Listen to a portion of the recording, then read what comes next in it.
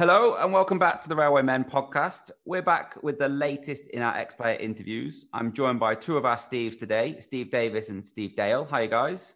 Evening, Stu. Hi, Stu. Okay, mate? I'm good, thank you. Today's ex-Crewe player played 101 league games for Crewe, scored 7 goals, was involved in the 2002-2003 promotion to the Championship. He's now having a successful coaching career. We'll try not to hold it against him, who he's working for. It's Richard Walker. Hi, Rich. Evening, Stuart. Evening, fellas. Thank you for coming on and giving us your time. My pleasure. I've listened to a lot of the podcasts that have gone before, and it's good to be on, and you're doing a great job with it all. Thank you very much. I'm sure this one will be just as good, if not better, than the Steve Foster one, because I'm sure that's the competition for you. That's it. He's set the bar, so I've got to produce. So, Rich, we'll start at the beginning, where we normally start. What do you remember about getting into football, and how did you end up playing at the Crewe Academy? Probably like most lads, played grassroots, started grassroots at 9-10 years of age. Played for my local team, Penkridge Juniors, in the Mid-Staffs League.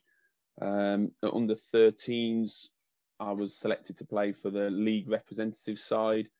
And we had a fixture against Crewe. So Mid-Staffs Junior League under 13s to play Crewe's under 13s. It was at the farm. I don't know if you're familiar with the farm. I mean, it's... I'm trying to recollect where it is. Is it Windbury, somewhere like that? It was a training pitch that was one of the directors. So we had a game there. As it was, the Crewe side beat us 4-1, I think it was. But after the game, Dario took the Crewe side, and I was invited in for a 6-week trial. So that was my first encounter with Crewe. And then when I come up, I pretty much had a game straight away against Sheffield Wednesday. And Steve Holland was taking that side. Now I played midfield for my grassroots team and played in midfield against Crewe. But I remember Steve coming up to me on the bus on the way to Sheffield and said, "Have you ever played centre half?" Which at the time I hadn't. And I said no. He says, "Well, you can either start as sub and I'll try and get you on in midfield, or you can start as centre back." So it was a no-brainer to me. I played centre back in the game, did okay. And I guess the rest is history from there, as they say. And that was kind of my start into the academy. And then obviously it progressed from there.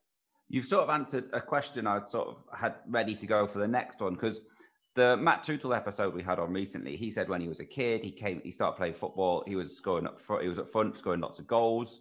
And I noticed it seems to be a thread with defenders that as you're a kid, you're sort of like the star player. You're up front, you're scoring lots of goals. And then as the standard you're playing in gets higher and higher, you drop back. So you've already sort of answered that by saying you were midfield. Were you a goal scoring midfielder, or were you sort of sitting deep? What were you doing? Yeah, no, I was I'd probably describe myself in my own head as Patrick Vieira, box to box, all action, could arrive in the box, could travel with the ball, could break up play. And in my head, that's what I was. But I think what was going on in my head and what the reality of it was probably contrasting in terms of what the actual level was at elite sort of academies at the time, or centre of excellence as it was.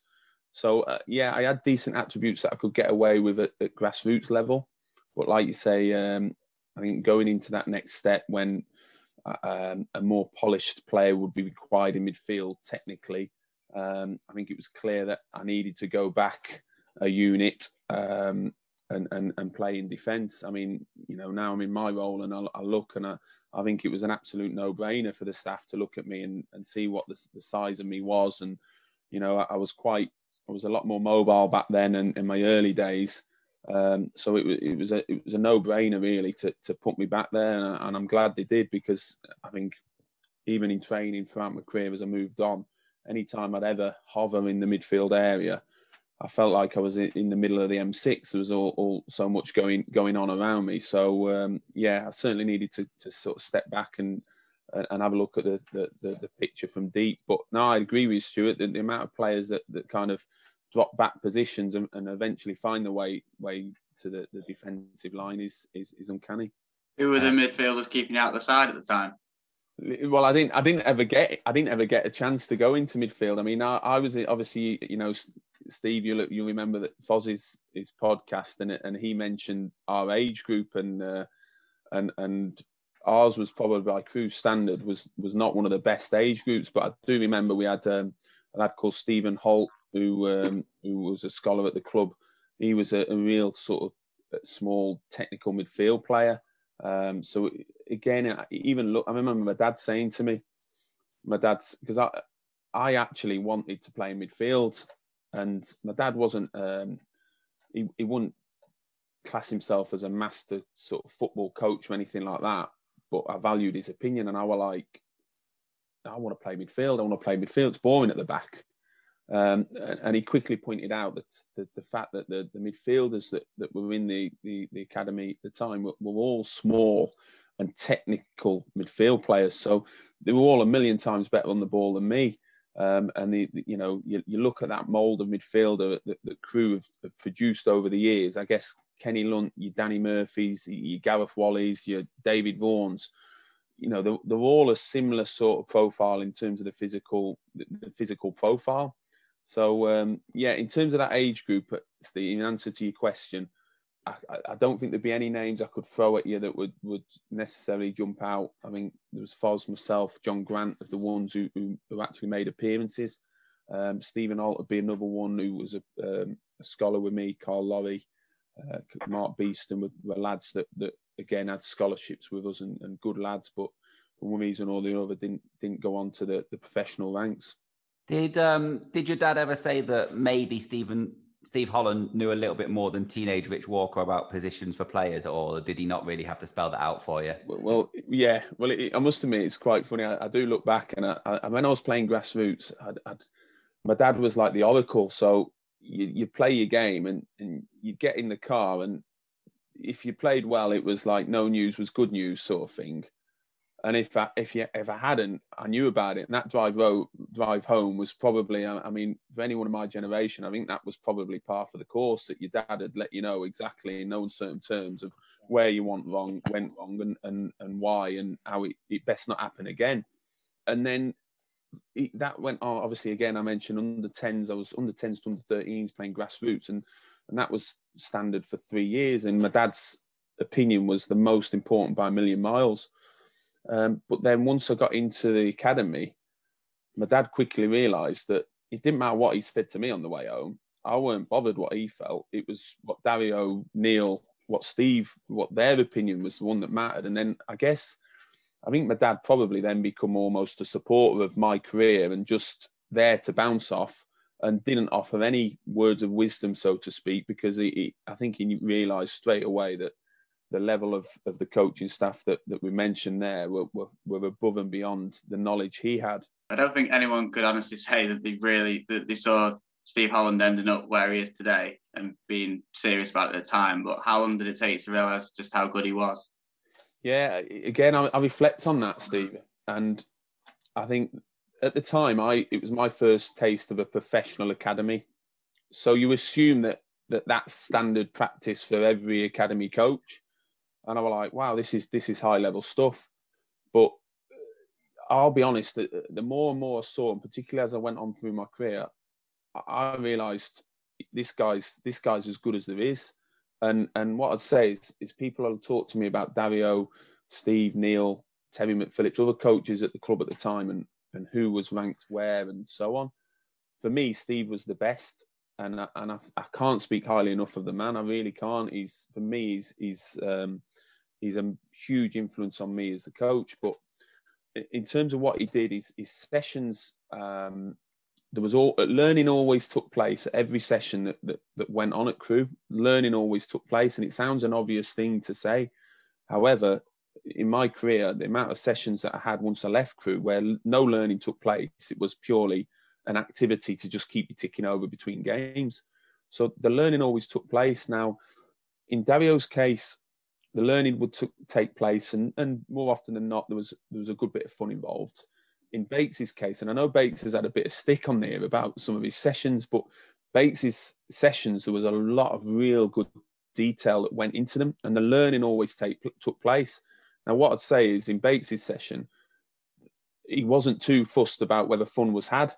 Now, where Steve excelled, and even speaking to people who are working under him now and during his time at Chelsea, he excelled at maximum learning taking place, but also maximum fun as well. So there were sessions that, as players, you wanted to be part of, you wanted to be involved with. And if it was that we were having sort of small group work and a group were going with this coach, a group were going with that coach, everyone was fingers crossed that they were going with Steve. So it's fantastic to see where he's come and where he's got to, but not a total surprise. And that's not a total surprise, even during his time as, for want of a better word, a failed Crewe manager, for want of a better word. It still doesn't surprise me, because he's an extremely intelligent man. He's got fantastic emotional intelligence. He knows the game inside out. He studies the game inside out. He can communicate really well. And whilst he's got an assuredness about him, he's got a good humility. So it's no surprise to me. And you know, I mentioned his time at Crewe. I think that time at Crewe was a tough gig for him, or for anyone who would have taken the team at that time. Obviously, following on from Dario, who's, you know, got a huge presence, and Dario was still around the place at the time, and it wouldn't have been an easy task as it was. But then I think you add to that, and you guys will know probably better than me, because I was away from the club at this stage, but the Crewe recouped a lot of money for Nicky Maynard and Luke Varney during that period. That was during Steve's tenure. And correct me if I'm wrong, but I'd hazard a guess it was between 3 and 5 million. So they recouped that amount of money, and I don't think they invested it any more than 1 million.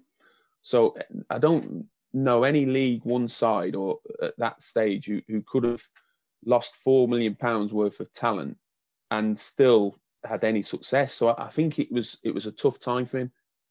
And I know Steve will own that period. He won't make excuses, and he'd own that. But knowing him as well, I know he'll reflect on that and learn from it. One of the at Neil Baker's night, I actually asked him that question about the talent coming through at the time, or what we didn't have coming through, for want of a better phrase, and he said exactly what you just said, that it was a job that he knew he was going to say it, but he just got it at the wrong time. Are you still in touch with Steve Holland, Rich? Or? I don't want to jump too far ahead, but yes, Steve. I've got a real good relationship with Steve, but I'm not close with him. He's just someone I hold in such high regard, because when I was in my time at Crewe, I always found him a really good coach. I loved his sessions. I had a massive amount of respect for what he'd done for me as a player, but I didn't have a massive rapport with him, and I didn't feel like I was one of his players, for want of a better phrase, because realistically I wasn't, you know, a top player at the academy or when I went into the first team. So we never had a massively strong rapport at that stage. Now, if I fast forward again towards the back end of my career, and when I wanted to go down the coaching route, or I knew it was time to go down the coaching route, I didn't want to do the Crewe way. The Crewe way straight away. So I knew I had an insight into the Crewe way, and I knew that would stand me in good stead. But I felt if I went and got a job straight in Crewe's academy, that I'd just only know that way of working. Now, I was applying for jobs elsewhere, and putting my CV into the likes of Wolves, West Brom, Aston Villa, clubs around my way, and you know, people were replying saying, as soon as something comes up, we'll give you a shout, blah blah blah. But the one place I didn't touch with was Stoke, at which point Steve Holland was the academy director at that stage. And again, my dad said to me, have you got in touch with Steve? And I said, no, I don't want to get in touch. I want to make my own way. And he said, well, you're being daft. The worst you do is you pick, you know, he says no or whatever, and it is what it is. So anyway, long story short, I rang Steve, and he said to me, where are you now? How quickly can you get to the Britannia Stadium? So met Steve 25 minutes later. He said, look, I've got an under 11s vacancy going. He said, I don't know you as a coach. He said, but I know you as a bloke. You're a good bloke, and I want good people around the place. Anyway, that was on the Thursday. It was quite a clinical conversation, of which at that stage, you know, I was not unfamiliar with having quite a clinical conversation with Stephen. It was quite clinical, facts. You turn up next week. This is what you'll do. Off you go. And that was on the Thursday. On the Saturday, I was at Dean Ashton's wedding, and Steve was there. So again, at the time, I thought, you know, I'm having a few beers, and the last thing I want is my new boss just on the table next to me. And I've got to say, it was different. It was first class. We had a good chat, and then when I rocked up at Stoke for my first session, he was absolutely superb with me. Different class, and he's for me, he's a real good, genuine bloke who will look after everyone who's worked with him, and he'll go out of his way to support people and help people up and give them advice. And I really appreciated what Steve did for me at Stoke. Now, we weren't together too long. Obviously, he moved on and had a fantastic opportunity at Chelsea. Did extremely well in his various roles with the club, but was always on hand if I picked up the phone, if I dropped him a message.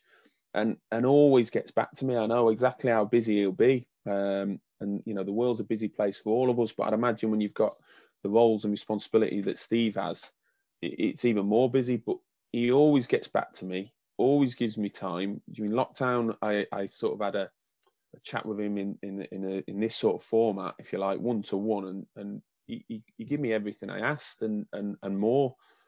So listen, I can't speak highly enough of Steve, A, as the professional, but B, most importantly, as the man. And I've got no doubts about it that he hasn't reached the top of his career at the moment. I think there's a lot more to come from him. I really do.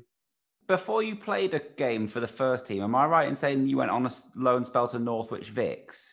That's correct, yeah. I had 2 loan spells. The first was at Northwich Victoria, who were in the conference at the time. And the next one was at Hales Owen, that was either the Conference North or the Conference South, so it won below. But yeah, the first one was at Northwich Victoria, and I really enjoyed it there. It was my first taste of men's football, and it stood me in good stead.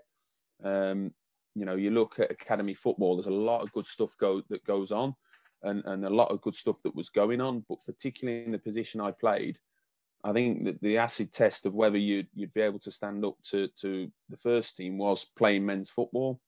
So that was, for me, a vital part of my education and my development. Former Crewe player Mark Gardner was the manager at the time. And he gave me an opportunity at Northwich, and it was successful in the sense of my level of my performances and the feedback that the club received and the reports that we're getting from the scouts that were watching me. So that was that was a real big part of my development. With your loan, I mean, we are going to go on to your coaching later. We've just touched on it before, but when you're coaching the youngsters at Stoke now, is a loan spell still something that you see as a vital part of their education, or has that sort of moved away from the game now? No, we think it's huge. Our loans manager's a guy called Dave Hibbert, who assists the under-23s with Kevin Russell, and he also acts as our loans manager. Now, we think it's massive that our players encounter men's football as early as they're ready for, and what their individual sort of development stage is right for them. But just to give you an idea, last year or last season, should I say, of our 23 scholars that we had, 20 of them encountered non-league loans. So that was last season pre-COVID, and the range of clubs we had was Nantwich Town was one of the higher ones, but we'd go to Stone Old Alanians, and everything in between, Market Drayton Town, Leek Town. So we've had good relationships with Bakes. Bakes was a great one to put the kids with, because we know they'll get expert advice, and also we massively value the feedback of what Bakes will give us. So for me, it's huge. So again, I mentioned about academy football and what it gives, and it gives an awful lot. But I don't think a player going straight from the academy to first team, I think there's a potential gap in the learning that we could miss out on. Now, if you're a midfield player and you go into into the big bad world of men's football, suddenly winning second balls becomes even more important than it is. And winning second balls is a fundamental at any level and in any game, but particularly in men's football. So it's a massive part of that, having to hook the ball on, having to help the ball on, having to support the front player when it goes into him. It's huge. As a fullback, you're getting increased amount of crosses because they'll encourage you to cross from deeper areas to a big centre forward. Centre halves, again, I talk about my journey, and that was in an academy game. You might head 20 balls. You go into a men's game at non-league level, you're probably heading closer to 50 or so on. As a centre forward, you got to hold the ball up. So I could go on all day, but for me, it's a huge part of their journey, or as best as possible as a player's journey, but alongside an academy program. And again, it's got to be well thought out and good thought to where they're going, why they're going there, and for how long. If we go back to your early career then, Rich, you were in the last 2 seasons of the first spell in the Championship. That was when you started getting into the first team, in and around the first team. I've got here that you played 4 games in those 2 years for the first team. Was that frustrating for you, or did you see that as you were biding your time, you were learning? You know, obviously Steve McCauley's there. There's a lot of good centre-backs there as well, not just Steve McCauley. What was your impression? Yeah, it was frustrating. And I always felt I was really close. But I also knew that the players you mentioned were probably ahead of me at that stage. Now, my initial opportunity arose. My debut was away at Preston, and there was a lot of injuries at the time to centre halves.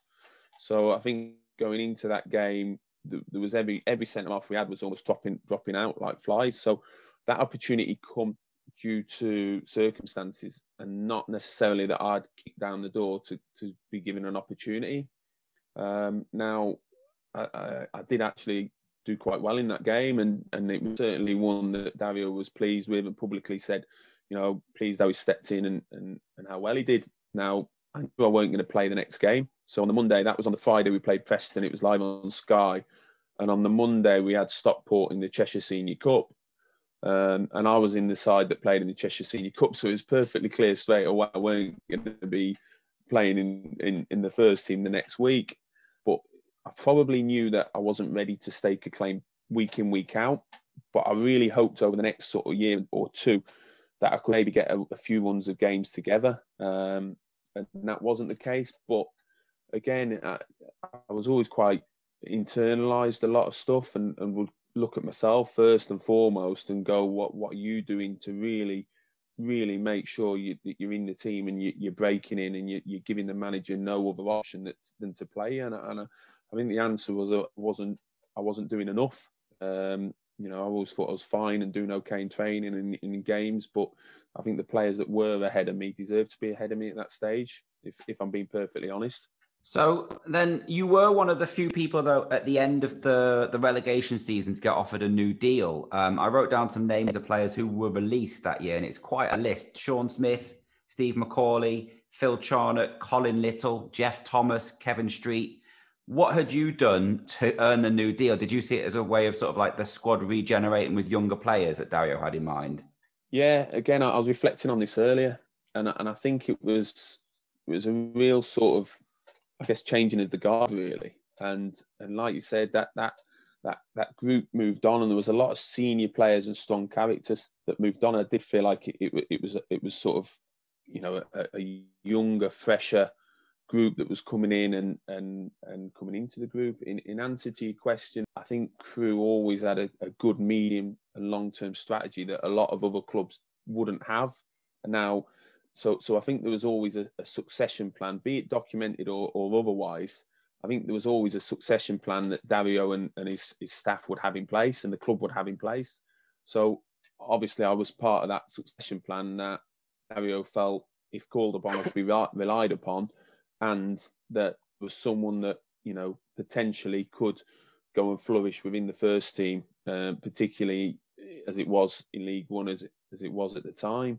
And I think, you know, in any walk of life, in any industry, I think we've all probably encountered in our respective workplaces where when a lot of strong characters move on, suddenly a lot of other people can step up and perhaps show themselves a little bit more, feel a little bit more empowered. And I think that's what happened. So that season that you've just mentioned, the promotion season, if you like, there was Brams, Dave Walton, maybe Clayton still around. They were mid to late 20s. The rest of us were 22, 23 at the eldest, and down to 17, 18. So it was a really young group, and probably not scarred by relegation, because I think you can go down as a club and there'd be a real hangover. And I don't think there was any hangover, because I remember going to Malta pre-season and it was fresh, because everyone were kind of thinking, this is my opportunity, this is my season to shine. And I must admit, I was probably the player that benefited most from that. I have so much time for Steve McCauley and Sean and Jeff and the guys you mentioned.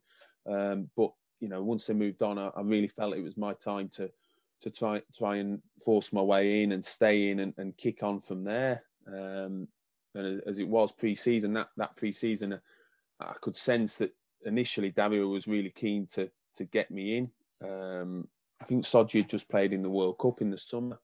So I think Sodji was starting to look elsewhere. And his head, he come late back from pre-season, which was planned. It weren't him, not turning up for pre-season, but he come late back.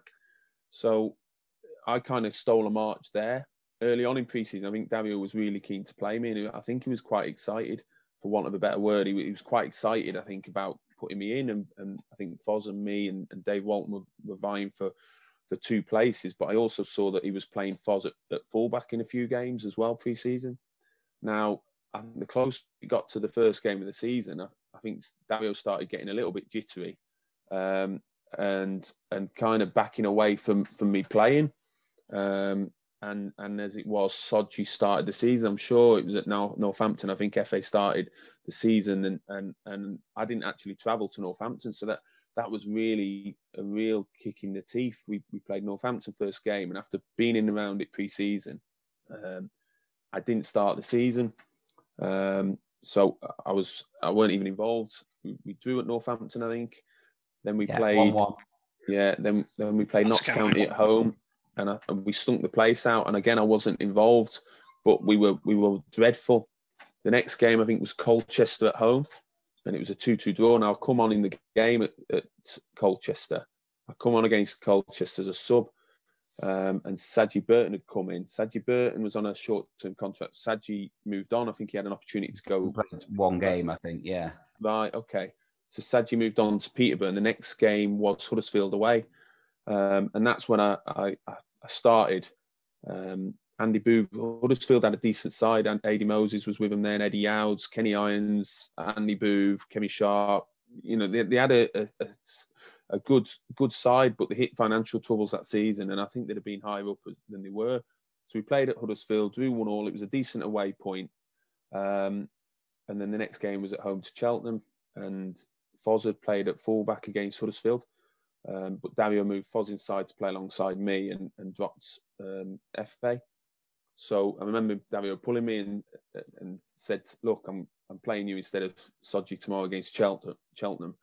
He said, "The fans aren't going to like it because he's the fans' favourite." He said, "So he said, don't go getting twitchy on me, because if you get twitchy, I'll start getting twitchy and I'll have to bring you off." And that was just Dario being Dario and just shooting from the hip and just saying how it was. And as it was, I had a good game the next night and then sort of stayed in for a good number of games. And I think I clocked up about 38 games throughout that season. But yeah, that was a period where we had a lot of clean sheets on the bounce. It was a real good, probably the fondest season of my career. We had the best players in the league. So it was a privilege to play in that team. It really was. We obviously knew we had a decent squad before the season, but was it ever an aim to go up, or was it never? Or did anyone ever really mention it beforehand? I tell you, who mentioned it. It was funny. I heard Brams will divide opinions. Brams, and he was a real strong character, and he could rub people up the wrong way. He was a good player, as we'd all probably testify, and a real strong character. And he'd dig people out. He'd go after people, and he'd it sometimes it kind of dig people out. It belittle is the wrong word, but he could let you know if you weren't at it. But he would say that we had the best squad in the league. And I think that was quite influential. We were a young group, and whether you like Rams or not, which some didn't, others were undecided, and some did. Now, whether you liked him or not, people had listened to what he said, and he believed we'd go up. Now, Ulsi had done well previously in the Championship. Dino had done well in the Championship, so we knew we had firepower. Rams was probably, in our mind, one of the best midfielders in the league. So you're kind of going, I think we have got a chance, but a lot of uncharted territory for a lot of us in the squad and in the side at the time, including myself. But with that youth is I guess that's kind of no fear aspect of let's go in, get on with it, and back ourselves, get on the ball, play, do what we've got to do. So earlier, I'd say fairly early on, Rams was probably the first one who started talking about promotion. And because he was such a strong character and influential figure, I think people started jumping on the back of it. And in his own way, he'd start saying exactly why. And again, pointing to the firepower we had, pointing to the energy we had. You know, Kenny had played all his career in the Championship at that stage. So certainly League One was no problem to Kenny. So, Dario, I can't recall whether he mentioned it or not, but he's not he never usually talk about what our aims and goals of the season were. It's more kind of who he wanted to get through into the team and how we'd play and the rest will take care of itself sort of thing. Yeah, he never really sort of came across as like relegation's a big problem. If we go down, it's the end of the world. It was all about this is the project, this is what we're doing with Dario. That's what it came across to as me anyway. That's exactly how it was, Stuart. Yeah, exactly how it was. Everything was, and that was, it was strange. I mean, I look back and in the tunnel at Gresty Road, there's the changing room. You go out the changing room, there's the tunnel kind of opposite. And if you come out the home changing room doing right, there's a players lounge on your first right. And the lads who come in from other clubs couldn't believe what the pre-match sort of, how relaxed the pre-match vibe was around the changing room. You know, tradition in football is you have your music on as loud as you can. People are sort of banging the drum and sounding the bugle sort of thing.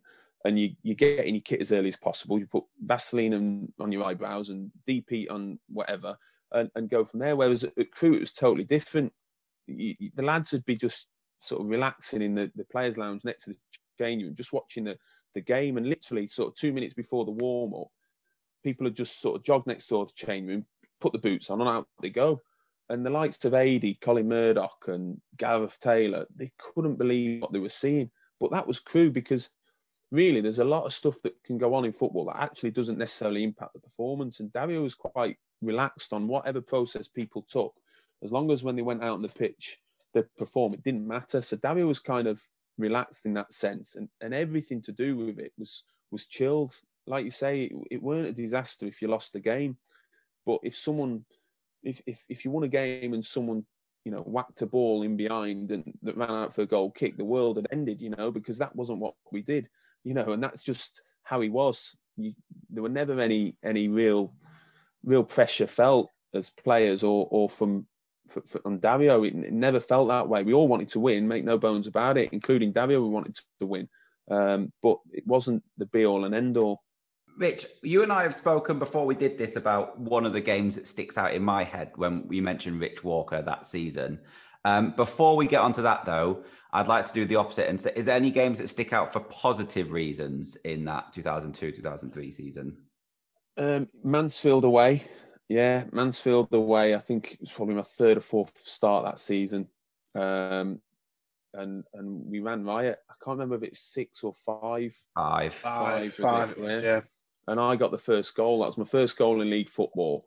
And it was kind of like, wow, this is brilliant. We went there. We totally ran riot. We were solid defensively. It was a windy day. I remember we dealt with what we had to deal with in terms of, I think Andy White was up front with them with Eyes and Christie, so that they posed their own threat, but we nullified them. Rodney was outstanding on the day. I think Ulsi was terrific as well. Rams in midfield with Kenny. It was, everything went right. And like I say, that was my first goal. So that season that was one, and that was a real sort of high note. And then obviously the game at QPR was like something else, and that was probably they were the two that stood out. I mean, QPR was one where I knew going into it we probably needed the win. I think we all felt we needed the win.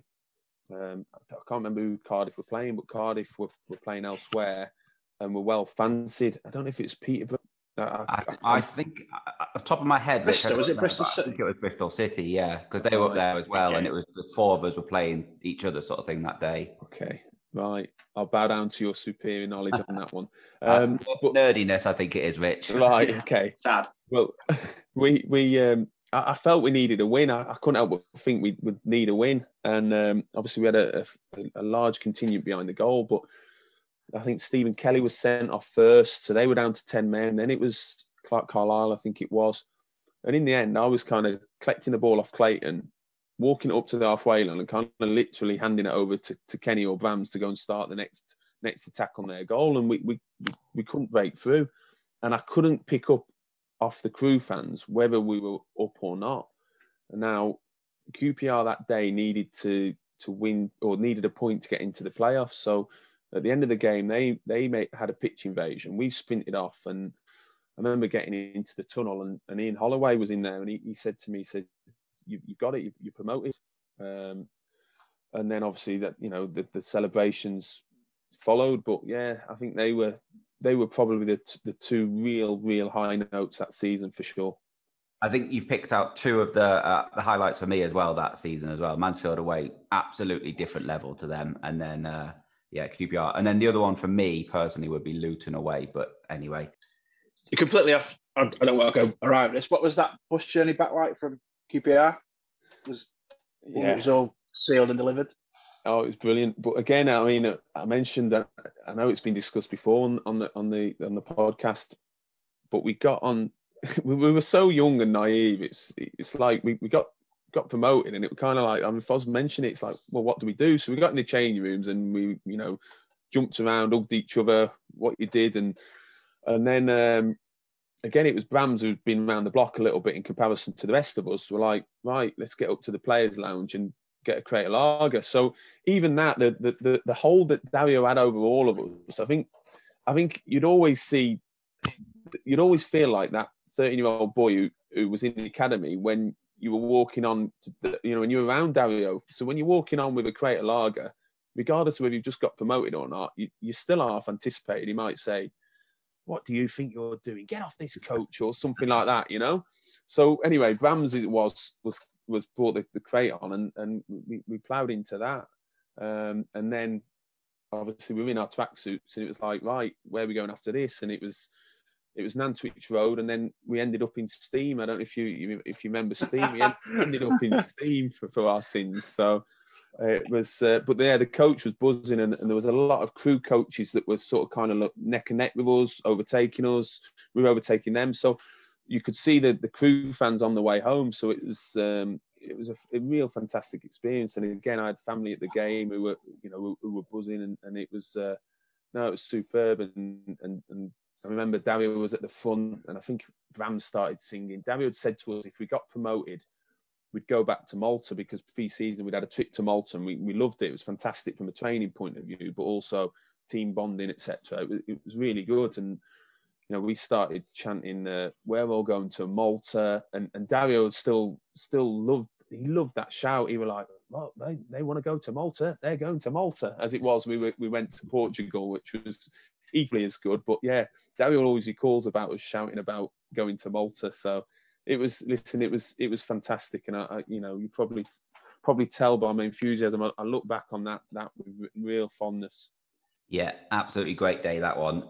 If I can change the tone slightly, Rich, to waiting for this, the other day that season.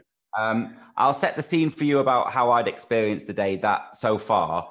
I'd been out, I was 18 that season. It was a perfect season of me. I had no responsibilities. I went to every game. I'd been out on the Friday night before the game, had a little bit too much to drink, woke up with a stinking hangover, got on the train to Wigan, fell asleep, got woken up when we were getting into Wigan, walked to the ground, felt awful. Game kicks off. This is it. We're going to beat them. We're going to challenge for the title. Rich, you had a 10-minute working day that day. What happened? Well, I think 10's been generous. I think it was actually 8. But yeah, I mean, again, like yourself, it was obviously a big game, and they had invested a lot, and they had a good side out. I think they had Jason Roberts at the time. Did they have Jason Roberts and Roberts and Ellington? Yeah, Ellington, yeah, Nathan, Jason Roberts, Nathan Ellington, Tony Dinning, Jimmy Bullard, Leighton Bain. They had a right good squad. So we knew it was a big game, as obviously you guys did. And I can't recall too much about the early exchanges, but I don't think there was much in the game. But I knew they were always lively. They always started bright, got it forward quickly, and so on. But basically, I think Tony Dinning had ran off someone from deep, balls running through, and for me it was just ushering an opponent out and good defending in my eyes, and then the rest blown, and I think everyone looked a little bit surprised. And obviously he's blown to give the penalty, and then obviously he sent me off as a result of it. So yeah, that was an absolute wounder. And then again, I made my way into the changing room, and John Fleet was tied in the dressing room away, and he kind of looked as if, "What are you doing here?" And he had the local radio station on, BBC Wigan or whatever it was, that was doing the commentary of the game. So he was tied in the changing room with the radio station on. That the initial thing, the commentators, sorry, as I've got in, you heard the cheer from the penalty that was converted. So straight away, I've gone, "Oh, great, we're off to a disastrous start." That probably made your hangover even worse. But as that's gone in, and Fleety's kind of looked at me and probably got the look of, "Not now, John." He's kind of got back to what he's doing, and then the commentator or whatever who's to be pointing the game said, "The Latic's off to a fantastic start due to a ridiculously dubious penalty, never a penalty, and Walker's sent off." So I thought, yeah, that's how I recalled it, and he's recalled it that way. So I'm thinking, okay, what's Dario going to think? So I've sat in the changing room, eventually got showered, changed, and just sat there for what felt like the longest 45, 48 minutes, whatever it was, of my life. And the teams come in, and they've all looked shattered. And then they've sat down, and Dario's not made eye contact with me. And I'm still thinking, is he in a mood of me? Is he annoyed at me? What's going on? And then he's having a go at Rodney, because he's on about how Rodney's got to track his man and get back in, and then he's got to get forward. And Rodney's really agitated by this. And eventually Rodney said, "Well, it's hard work, it's hard work." And Dario went, "Yes, it is hard work. It's hard work because that twerp's got himself sent off." And that was at the point I thought, oh no, he's not happy. And then anyway, as it was, as we were walking out at half time, he's kind of said to the steward, "Can you find one of my players somewhere to watch the game or watch the second half upstairs?" But yeah, that was a tough one. And as it was, we appealed the red card and I got off with it. But yeah, listen, my dad was a salesman in his early career, and he took great pride in knowing, exactly where he was going via about 4 different Haynes maps of different places. So he'd always be punctual and on time everywhere. Didn't need a sat nav, never needs a sat nav. He's got all these books. But my dad turned up late to Wigan, and I can imagine how annoyed he'd have been with himself, because he was always early, always on time. And he said, "I just got to the top of the stairs, and I've literally," my mum was with him, and he said, "He's been sent off." My mum was like, "What?" And the refs just stood over me holding the red card as I exit the pitch. So it sounds like a bad day for everyone involved, Stuart. It was easily, still to this day, the worst refereeing decision that I've ever seen from a Crewe game. Yeah. Just wasn't our day at all, was it? The second one was an own goal. Yeah, and then, well, I was going to mention the home game later on against Wigan. We just didn't really have any luck against them because Sodju was sent off in that one. Fairly sure he kicks one in the stomach for his second yellow card. That's right, yeah. Do you remember what Dario said to Effie after the Wigan sending off? Because he was sent off after about 12 minutes when he kung fu'd someone in the chest. And he was already on a booking. Yeah, that was like after 10 minutes. He obviously didn't fancy it either. Cheers, Steve. No, I remember, like you say, it was his second booking, so it was a bizarre one, weren't it? And I think after he got booked first, I'm sure, because Dario was one that if someone had got a yellow card, Dario would think nothing of subbing him and not run the risk of a second booking. And I'm sure Dario had prepped the sub and not done the sub. I don't know if it was Chris McCready, but he'd prepped the sub and not made it. And obviously Sodji got sent off. But I think there's a few of the lads had voiced their disapproval with Sodji before kind of Dario had got there. Because it was a bit of a bizarre one and a bit of a strange one that obviously, like you say, a top of the table clash made things pretty tough going. While we're on the subject of refereeing decisions, I've seen that quite a few times on the Golden Goals video, and that one against Steve Jones with the penalty is one of the worst I've ever seen in my life. Yeah. He ends up giving us a corner, I think, but he just shoves him over in the middle of the box. Yeah. No, that's it. I remember it well. Rich, I'm going to move on now back to the Championship days, and I'm just going to sort of ask a general question about the 3 years that you spent playing for Crewe there. Obviously, at the end of the promotion season, Dave Walton goes off to join Derby, replaced by Adi Moses, and then the next year, you already mentioned Colin Murdoch joined. You played about half of the games in the league over those next 3 seasons, about 20, 25 games per season. Did you ever feel like you'd fully cemented your place in that Crewe defence, or were you always sort of waiting to be dropped almost?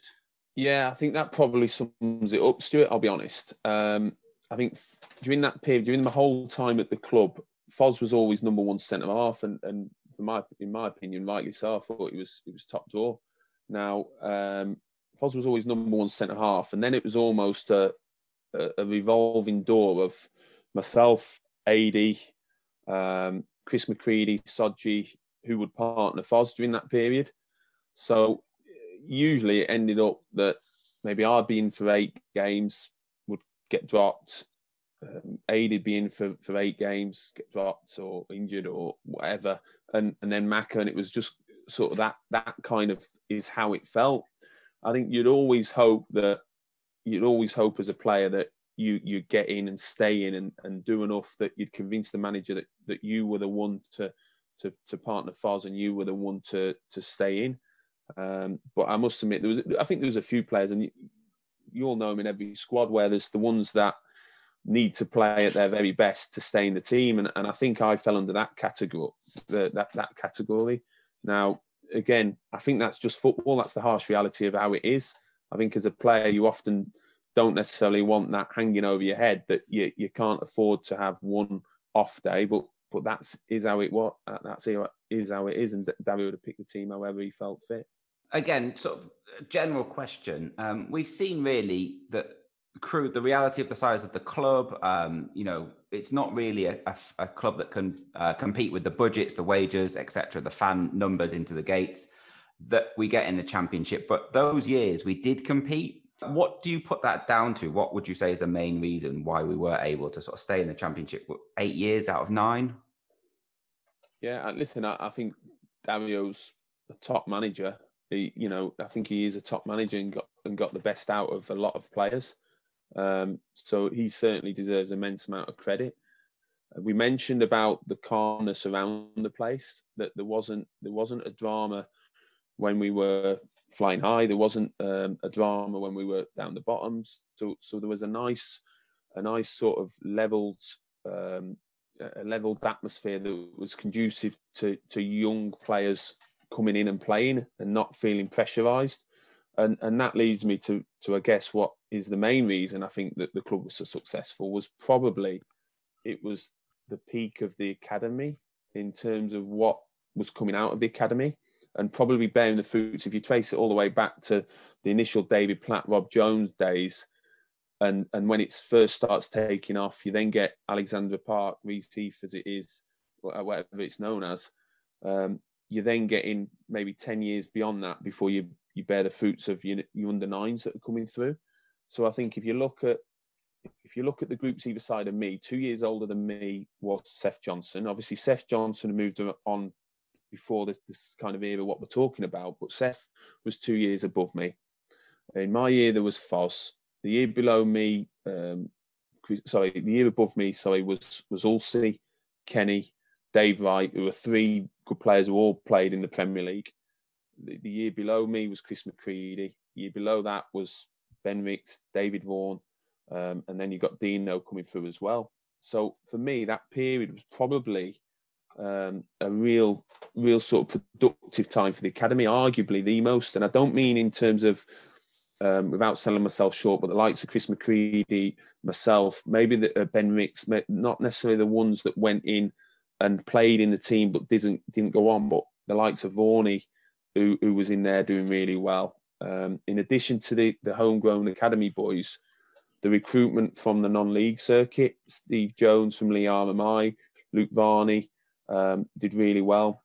Again, sorry, going back to the academy, Nicky Maynard coming through doing well. So for me, that period, arguably the most productive in terms of years of consecutive years of producing real good, solid players that would go on and play in the Premier League in the case of them players I mentioned. And that all comes really from Dario. Although, Rich, you've mentioned that you want to talk about his video analysis skills. I believe there's a story there. Is that right?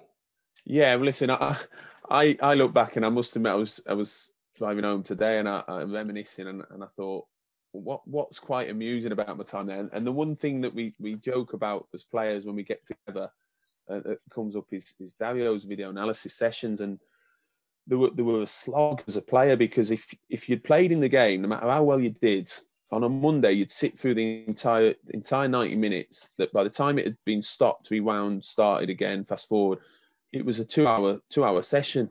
And no matter how well you played, there was always going to be that moment that would really knock Dario, that he'd come down on you about. Now, if you hadn't played, there were 10 times worse, because you'd have watched the game from either the bench or the stand on the weekend, and then you had to sit through it before you were going out to train for 2 hours or whatever it was. So for all Dario was forward thinking in how he did it, he was poor at mastering the remote for one reason or the other. Whether the buttons were too small, I don't know.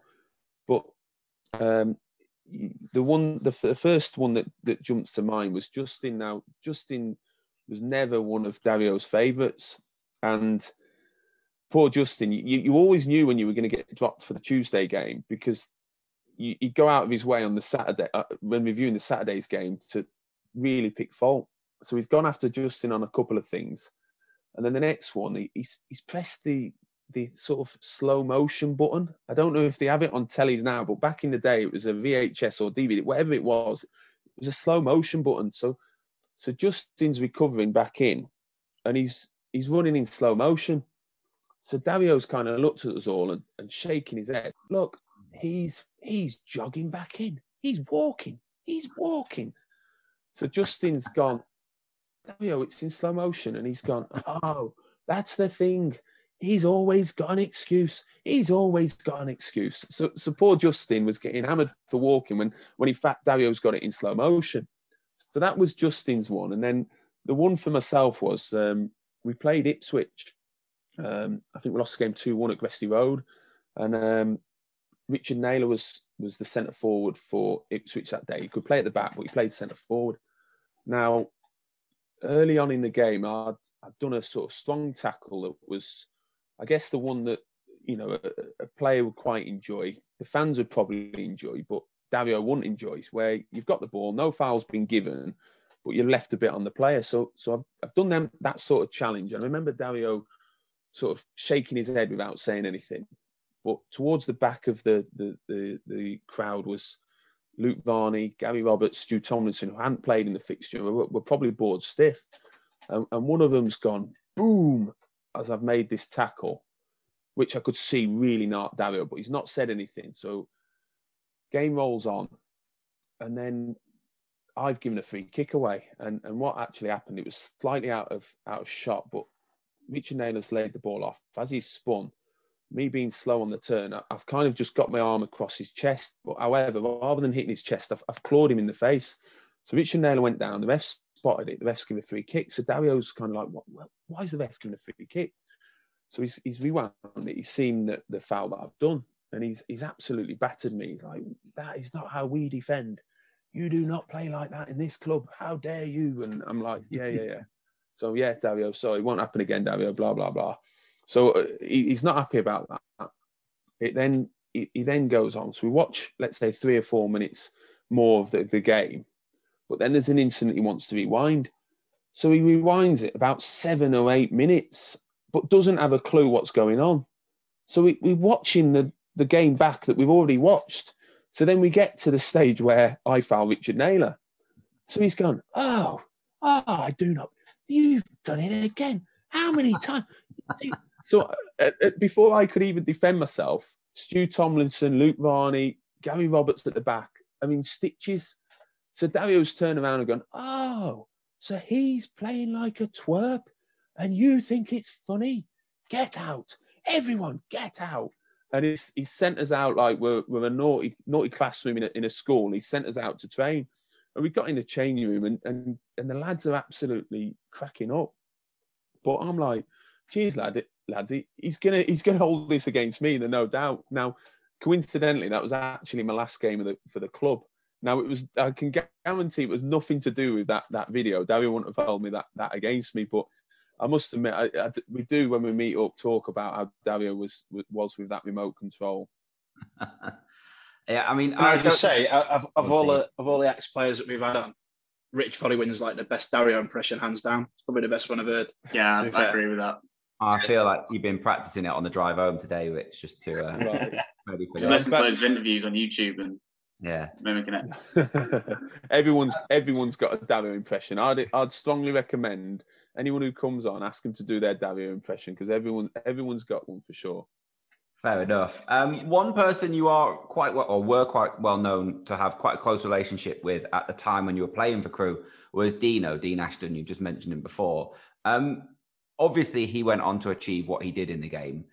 Was it fairly obvious from when you started sort of getting to know him at the club that he was going to go on to do that? Yeah, I'd say so. Because, and again, you look back on things when you're doing your coaching and you reflect on things. And I remember when I first went over as an 18-year-old to train with the first team, maybe I was 17, 18, whatever it was, I didn't actually feel I belonged.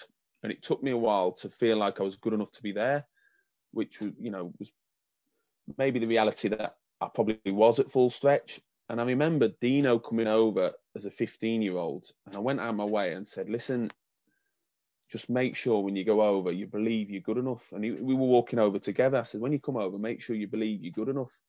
And he kind of looked at me and were like, oh, yeah, I do. And it was as if like, listen, I don't know why they've waited this long. This should have happened years ago, and that was not an arrogance. That was just him being absolutely full of self-belief. So in terms of the psychological makeup of an out-and-out winner, I think probably there and then I got the first insight to what his mindset was. Yeah, I think the Steve McCauley episode, he said the first thing he did when he trained with the first team was turned him and then whacked it into the corner of the goal. So, probably not an unfounded belief in himself there. Yeah, exactly. So you mentioned you went to his wedding earlier. Is there anyone else from your time at Crewe that you're still really close with today from your time from the club? Yeah, there's Foz, myself, Dino, Adi and Vorney, who, our wives get on well, and we actually socialise together a couple of times a year. And we've actually managed the last few years to get away to Spain in the summer. So I don't know how we've managed to win the lot. Obviously, last year it was cancelled to COVID, but that's something. Hopefully, we've got a regular pass to get away, and that's just the lads without the wives. So so that's always a good annual event. So and then other lads I speak to Luke Rogers a bit. Justin, obviously, I speak to Colin Little. I speak to on the coaching circuit. I've got a lot of people, but particularly that group I mentioned, Dino, Foz, Vorney and Adi are the ones I speak to the most. Just before we sort of move on from your time at Crewe, there's something else that I think we need to address. Crewe players aren't really well known for their nicknames. Steve McCauley is Macca, Sean Smith is Smithy, Dean Ashton is Dino. You're a little bit different. You're the Doorman. I think anyone who sort of knows what you look like can see why that is the case, but can you tell us how that became your nickname?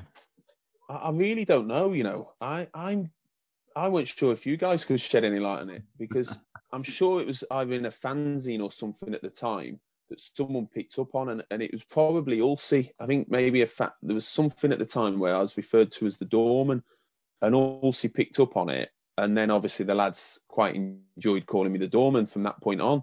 So yeah, that was. I think that's what I think that one of the fanzines at the time referred to me as the Doorman, and Ulcie picked up on it and quite enjoyed calling me the Doorman, and everyone stuck with it. Fair enough. Okay, I mean, we can find out if anyone knows what that is, then get in touch. But yeah, so it's not from the club picked up by the fans; it's the fans that's picked up by the players in the club. Then I think so. Yeah, I'm sure it was a fanzine or something of the fans in some way. Like yeah. I got a question this afternoon from somebody that I'm quite good friends with. Asked me to address the issue of a kid's toy. Something's to do with an injury. Is that right? Yes. Oh, yes. Yeah, good one. Oh, I was moving house, and the house was pretty much emptied. And I went upstairs. I was bringing a box down. Everything downstairs was empty. It was all clear. However, my daughter, who's now 17, was only 2 or 3 at the time, and there was a Barney, the dinosaur, quite a firm toy that was at the bottom of the steps. Now this was on this was on the Thursday. We were down to play Leicester, and we were playing Leicester away on the Saturday. So I've got to the bottom of the stairs, and I've got a box in my hand, so I couldn't see the bottom step. And as I've placed my foot down at the bottom of the stairs, I've gone over on my ankle because my daughter's left a toy there. I blame my ex-wife at the time for not keeping an eye on her. But as it was, I did my ligaments in my ankle and was out for a few weeks. So, yes. So, I'm glad your mate brought that one up. What was Dario's reaction to being ruled out because you could on Barney the dinosaur? Can't imagine he was over the moon, was he? It's funny. I've got to say, now I'm in my coach's shoes, I think when the really good players get injured, it's a real setback, right? And sometimes there's certain players that are quite easily in and out. Now, you mentioned about the fact that there was I mentioned about the conveyor belt of myself, Macca, Adi that were going in at that time. I'll be perfectly honest. I think Dario probably went, oh, well, we'll put Macca in or we'll put Adi in. I really don't think it was that much of a concern, which isn't a bad thing in some sense, that I'm not going in thinking, oh, no, Dario's going to hit the roof and go absolutely mad. But it would be nice if he was really, really fussed in another way. So you mentioned a minute ago that your last game was against Ipswich. Did you know that your time at Crewe was coming to an end at the end of that season? I'll be honest. You mentioned about playing 25 games here, 25 games. I knew I needed to play regularly. Now, that was going to happen one or two ways. When we got relegated, or it looked like we were going, if it had gone that way, that Dario said, look, you've stood us in good stead in League One before, you're going to play in the heart of the defence, and this is the way we're going to go. That would have been one sort of resolution to me playing the games I wanted to play. But I must admit, I was thinking that the likelihood would be I'd have to go elsewhere. Now, Crewe had turned down an offer from Vale around middle of the season. I don't know when, but Vale had put a bid in, and there was someone else, I believe, not a massive amount of money, and Crewe had rejected it nevertheless. So I was under the impression I'd probably get a contract in the summer, just as a result of them rejecting a cash offer. Now, as it was in the summer, Dario didn't offer me a contract. Now, I'd already had a couple of conversations with other clubs anyway, which I was entitled to do because I was out of contract. And I must admit, I got to that stage where I probably felt I needed to move on. I think when you've come through at Crewe, you can always be seen as a kid, and it's understandable, no matter the fact that you're a 26-year-old man with children and a mortgage. I think sometimes Dario may still see the 13-year-old boy who's potentially got a holdover because of the respect we've got for the man. So I kind of felt I needed to get away anyway, I'll be honest, Stuart. But then that decision was taken fully out of my hands by the fact that the club didn't offer me a contract. That not surprised you in some ways, because you mentioned before that the last time we'd left the Championship, there were a few of the elder statesmen moved on to the next group. Did you kind of get reminded of that at that point? Yeah, well, I think we all thought I'd be offered a contract, and I say we all thought. I remember the Sentinel at the time were kind of. I think I was probably the main story that season of players who surprisingly were released, if you like. It did a little bit come as a surprise, but then it wasn't a total shock as well. So I was ready to move on. In an ideal world, I'd have liked to been offered a contract and kind of had that decision to make myself rather than it being as clear cut as that. But I'll be totally honest, I had absolutely held no grudges against Dario or the club at the stage, none whatsoever. The club had done absolutely wonders for me and given me an opportunity that, to embark on a professional career that I may not have been fortunate to have elsewhere. So, I fully respected the decision of the club and had no sort of axe to grind whatsoever with anyone who made that decision. So you mentioned before you went down the road to play for that team that wear white. Did you get any abuse from any Crewe fans? Because we've had Matt Tootle on recently, and he said the abuse that he got when he left, it wasn't really what he expected. It wasn't particularly very nice. Obviously, you're making that move pre-social media, but did you feel any backlash from the Crewe fans? No, I did when we played against Crewe. I quite relished that one. We played at Gresty Road. And again, I was booed throughout, and I was a little bit of the pantomime villain, and I did quite enjoy that day. But again, I think it's just part of the pantomime that was football. I don't think there was any real sort of malice. I think Crewe fans have always been decent enough with me, and I probably appreciate that I always give my all for the club, and generally I think the club got decent value for the money in terms of what I produced coming through the academy. So I always felt that the Crewe fans were fine with me. Obviously, going down the road and playing for Vale, had I rejected a contract at the club and left to go to Vale, it probably would have made that transition harder. I think the fact that the club didn't offer me a contract and I went down the road to Vale, I think it's probably easier to stomach for the club and the fans. And I must admit, I think Crewe, I'm not just saying this because I'm on this podcast, I think Crewe have a very intelligent fan base who know how football works, got a good understanding of football, and are generally sort of have a good emotional control, really. So no, I never felt any real hostility, and like you say, probably largely due to the fact that it was pre-social media.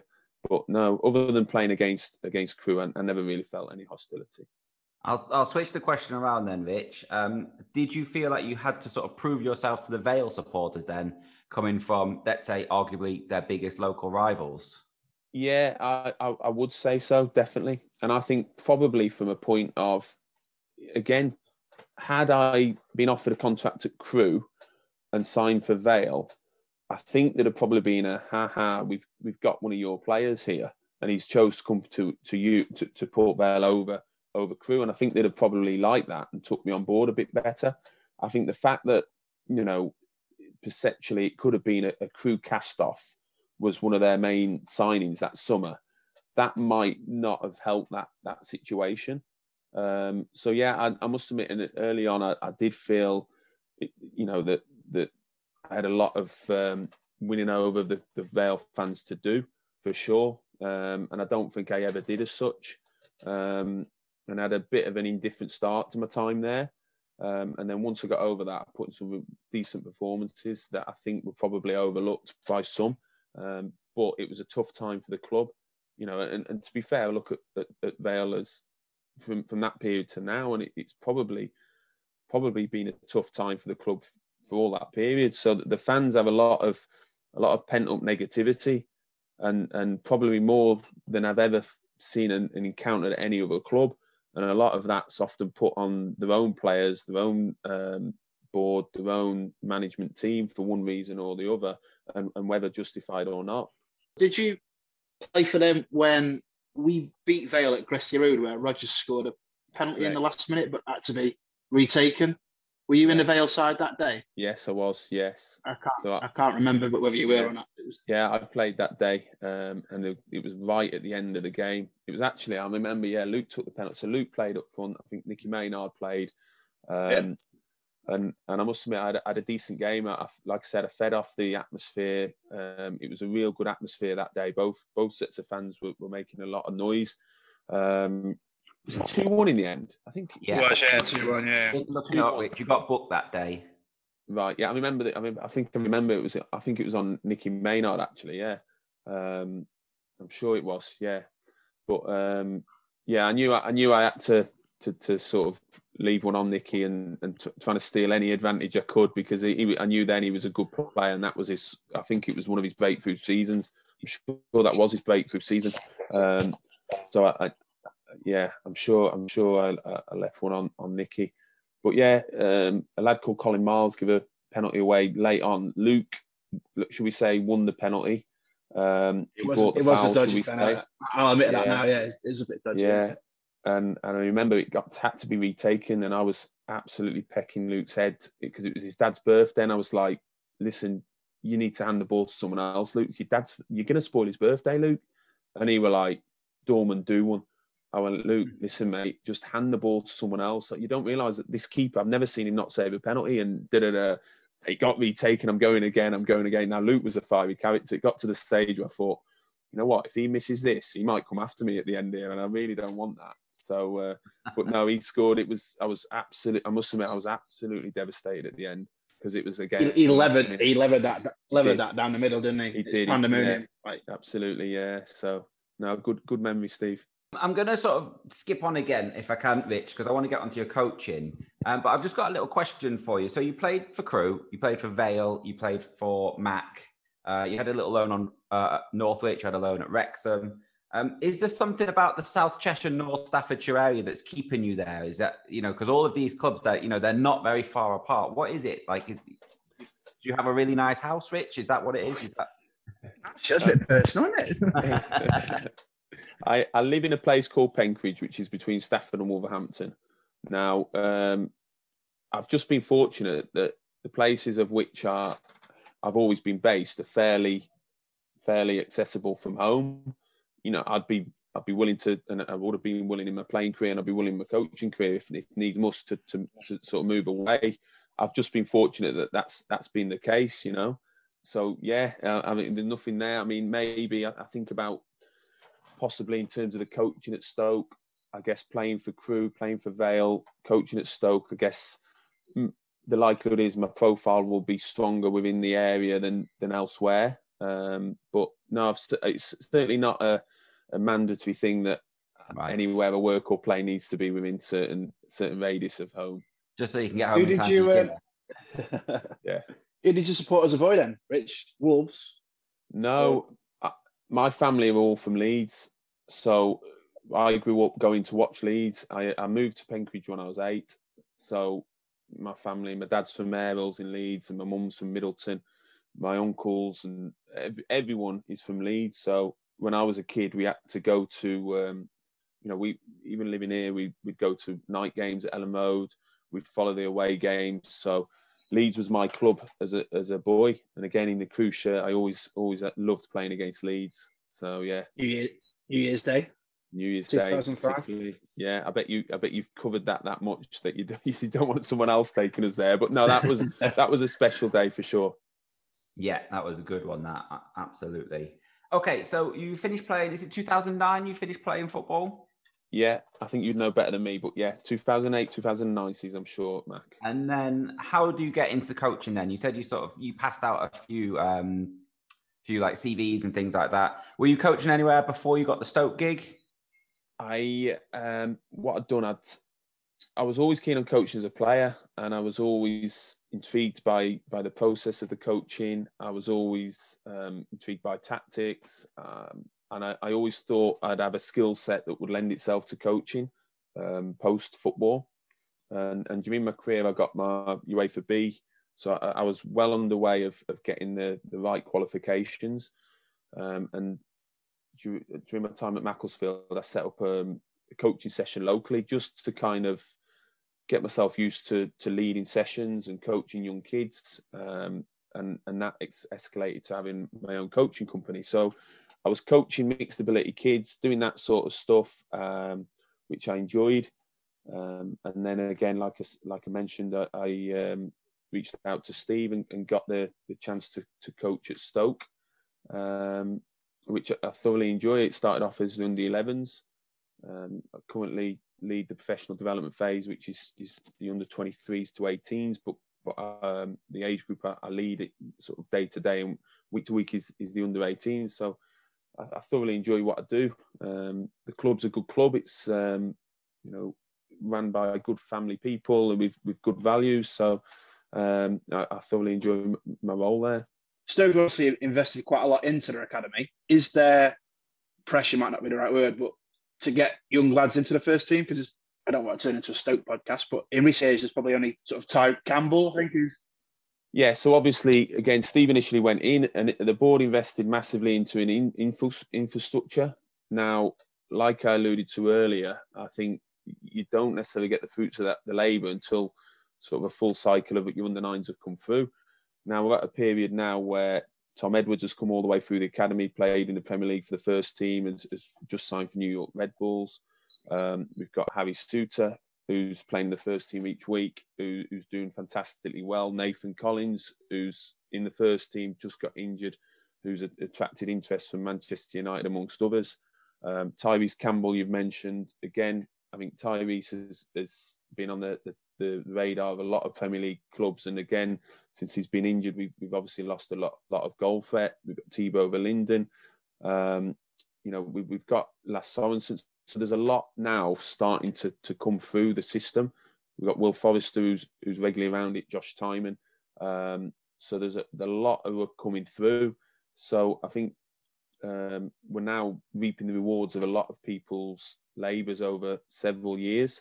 And hopefully we can really turn up a conveyor belt. Again, as I'm speaking, Joe Bursic's broke in this season, who's England's under-21 goalkeeper. So if you actually look at the Stoke starting 11 this season, there's regular occasions when we've got 4 to 5 academy players that have started the games, which is probably significantly above average.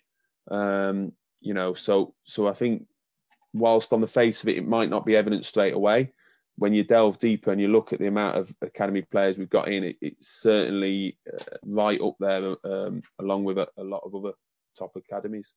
So just building on that, Rich, when Stoke were a few years ago when they're in the Premier League, it wasn't really known for that, was it? It's lots of journeymen, lots of foreign players. Whereas now, I think with the going down to Championship, it's a lot similar to what we were saying about Sean Smith, Steve McCauley, like the reset of the club. From a longer term point of view, should the Crewe players, not the players, the club, the fans, should we be worried that actually there's a club just down the road where young players, their parents are going to look at going, that have got just as good an academy then? Is that the aim for Stoke, to get an academy that's as good, if not better than Crewe?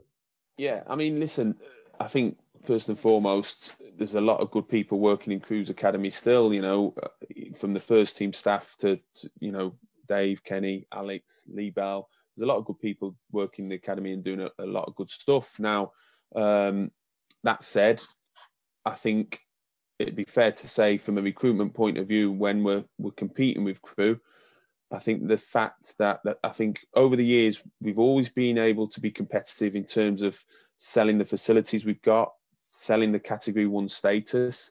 Now, up until 3 years ago, the missing piece of the jigsaw for us was the pathway to the first team, because we hadn't had a conveyor belt of players through.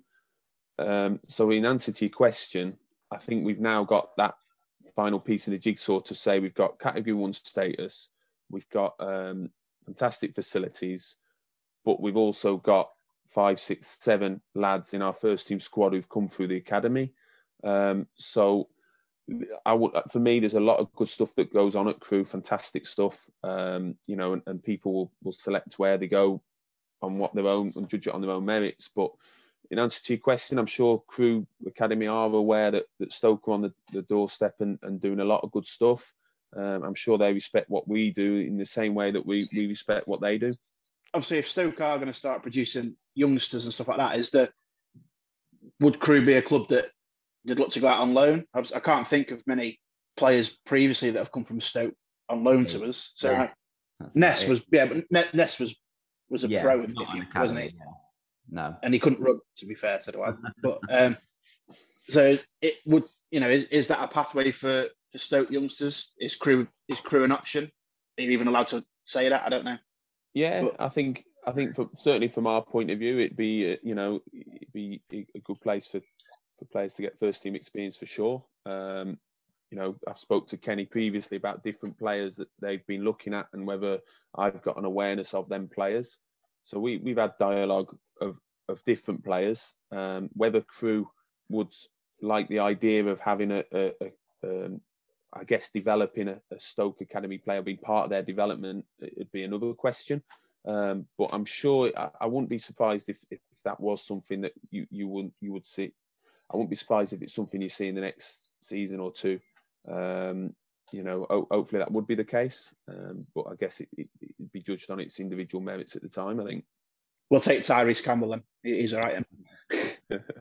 Yeah, so one person we haven't spoken about really is Neil Baker on a Stoke reference. Any funny stories where he's concerned? I wouldn't say funny stories. He was a strong man, great guy, real good interpersonal skills.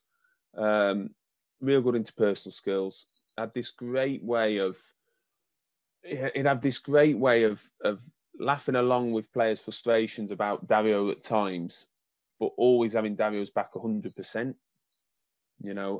Funny enough, one that springs to mind actually was we were playing. I can't remember we were playing Leicester City or West Ham during the Championship season, but we were either playing one of the two clubs, and this is what happened. We were at half time, and we've come into the change room, and let's say, for argument's sake, we're playing West Ham, of which Brian Dean was playing for West Ham at the time.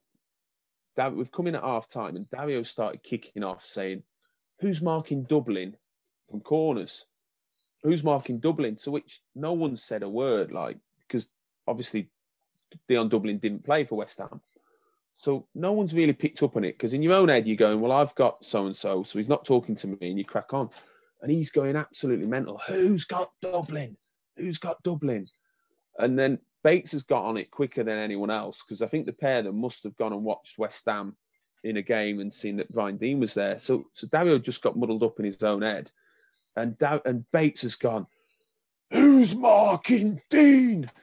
And someone's gone, "Well, that's me." But Dario hadn't realised he'd said the wrong thing, but Bates had picked up on it, not embarrassed Dario, but just gone, "Who's marking Dean?" as if answer his question.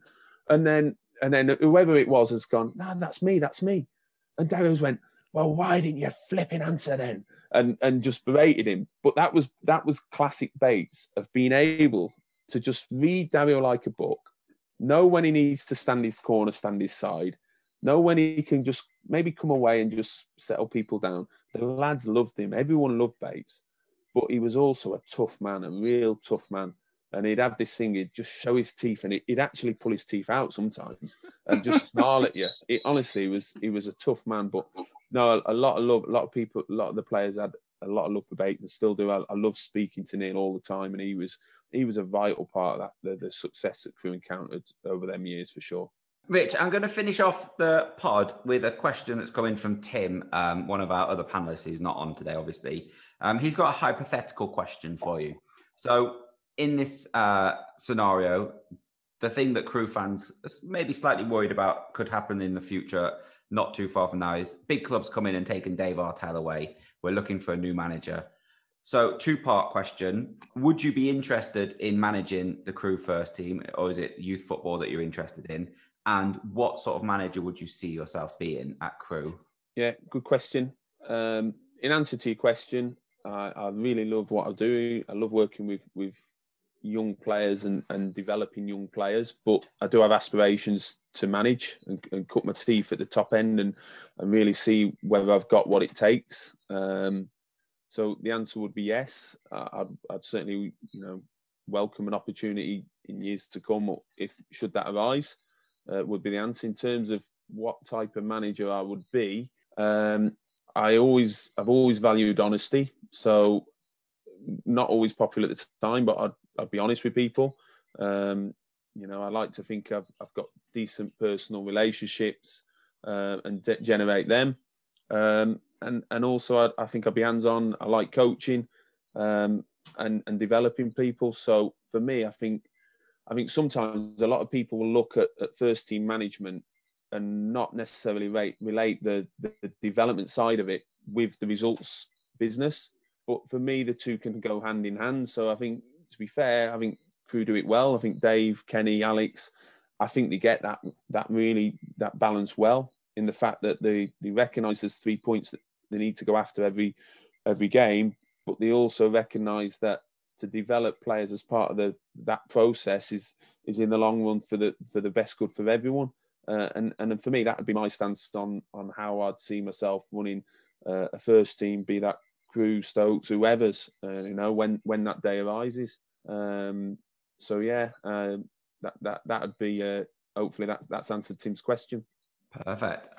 Yeah, I think it definitely has. Okay, I think that will do us for today. Steve, thank you for coming on. Cheers, Jim. Cheers, Richard. Anytime, mate. Rich, thank you ever so much for coming on and giving us your time. That was some great stories you were telling us there. So thank you so much. No, appreciate you having me on. Thank you very much. And thank you for listening. So until Monday, goodbye.